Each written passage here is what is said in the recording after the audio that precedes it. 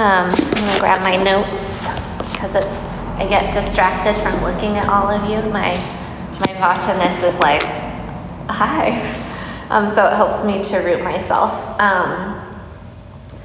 Yesterday I was talking in class about yoga and essence and clarity and how the etymology of essence is to be, right? So what is essential? Always, no matter what is happening, is presence, is to be able to be. And I had a moment during that talk where I actually totally blushed because I don't know if anyone else is feeling this, but there's sort of this pressure that if you feel good, maybe you shouldn't feel good. Do you know what I'm saying? Or if you're feeling joy right now, that maybe you shouldn't feel joy, or that maybe the work that you're doing in the world for me isn't meaningful anymore given the new context. And luckily I had therapy right after I taught yesterday. And so I got to bring this concern to my therapist because it really I was checking my privilege in a way where I was being very hard on myself. And my therapist had a lot to say about it. My therapist is actually a shaman as well. She did a burying alive ritual. Has anyone heard of this before? Where essentially she then is reborn into being a priestess in this world, but she's also a therapist, which is awesome, and I get to benefit from that, and so do you. And we were talking about this, how in these moments of crisis that with the constant news cycle, that there can be this sort of feeling of if I'm experiencing bliss or joy or tenderness or something like this, or connection, or something new has happened, or in some way that you've benefited from being in this new kind of space, right? That we shouldn't, right? And that isn't compassionate, or that it's somehow selfish. Has anyone felt like this through the whole thing, where you've had a moment of joy and you're like, wait a minute, maybe I shouldn't, because there's people who are suffering out there? And so my therapist asked me, she said, okay, well, what would the world be like if everyone was in fight, flight, freeze? Like everyone. And my response was, it would be like Lord of the Flies, right? Where everyone was running around in survival mode, and everyone was trying to get the toilet paper, and everyone was fighting each other essentially, because it lends itself towards that kind of friction conflict. And she was like, exactly. And then she said, so do you think that the world needs people who can sit in the chaos? It's not denying the chaos, right? It's not denial. It's not pushing away, but it's being in the chaos and still being able to find ground, to bring light in and shine it toward others, right? To be able to move from a place that is reasonable and kind and loving. And she was like, do you think the world needs that right now? And I was like, yeah. And she's like, then why are you feeling bad about being that person? And then I told her the things, and I'm like, because there's so much suffering and it breaks my heart and all the things. And then we kind of repeated the pattern. And she said this line, which I think that to her it wasn't a big deal, but she said, listen, it's gonna be all of it. It's gonna be all of it. And this time is no exception than any other time. There's going to be ways in which people have more capacity for light bringing, and there's going to be people who are suffering, and there's going to be the whole thing. And we can only know for ourselves what our soul's purpose is in this life. Do you know what I'm talking about? And there's people who will understand their soul's purpose in this life, and they will reject it.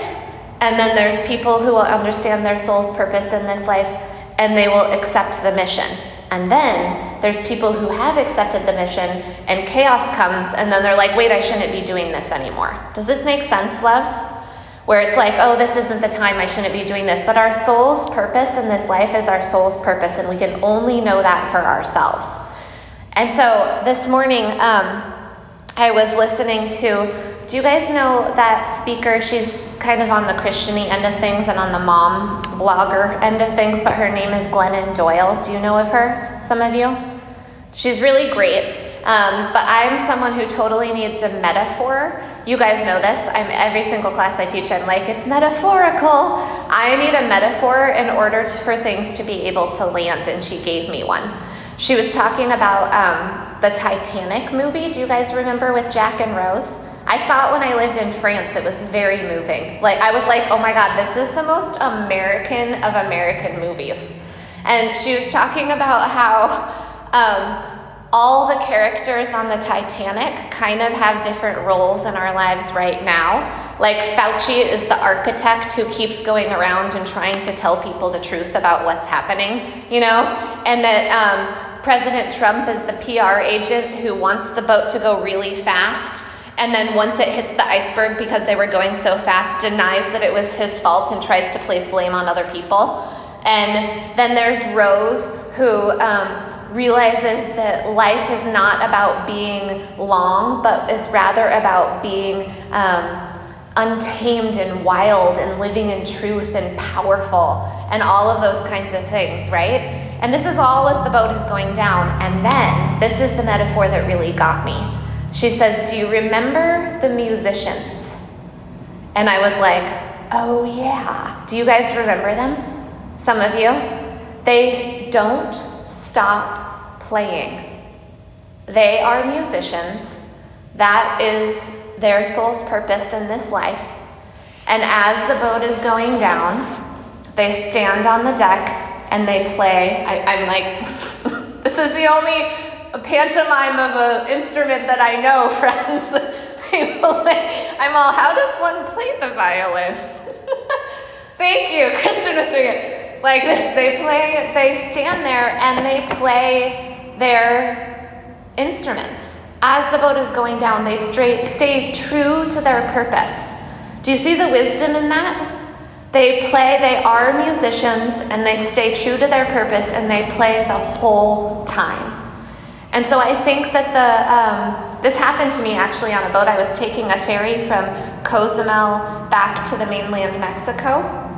Years ago, before Tulum got all popular, I had a cabin that was gorgeous for $35. I think it would be like $700 now. And there was a lot of, what do you call it, swell in the ocean. And I'm not someone who gets seasick, but everyone else on the boat mostly was. And there was a band on the boat, and they were these cute little Mexican teenagers, and they were playing Beatles covers. And they played Beatles covers like this. I want to hold your hand. Like, swaying back and forth. And they didn't stop playing either. So when she was talking about this metaphor, I thought about that cute little band. But the idea of this is that for most of us, we have accepted a mission about how we want to be in this life, right? And to abandon that mission, to abandon, like, you said yes to whatever it is, to however you want to be, to your highest calling, to your purpose. And if you haven't yet, Naomi, I see your face, and you're young, and you're learning. If you are here in this class right now, I promise you that you are going to be okay, and that you're going to figure it out, because your karma has led you, your inner wisdom has led you right to this place, right? And so, instead of like indulging ourselves in the shame that can happen right now because perhaps our life's mission is about bringing light and love and kindness to those who are perhaps suffering, and being real and honest and living in our higher purpose, I think that right now that we stay to the mission, that we be the musicians on the Titanic, right? That we remember our purpose and really lean into who it is that we want to be in this moment of chaos.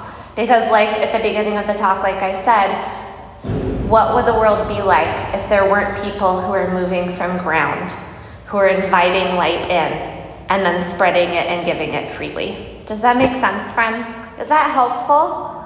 I want to hear more about it. I want your feedback. And again, it doesn't mean like denial or lack of acceptance of what is happening. It means staying true to our mission. So let's go to the mat. You've got your props. Those of you who just arrived, perhaps you need to know that you need bigger pillows. So if you have a bolster, great. If you have a couple of bed pillows, a couch pillow. If you do have an IKEA couch and it's one of those old ones where the pillows come off, grab one of those, and then I'll meet you on the mat.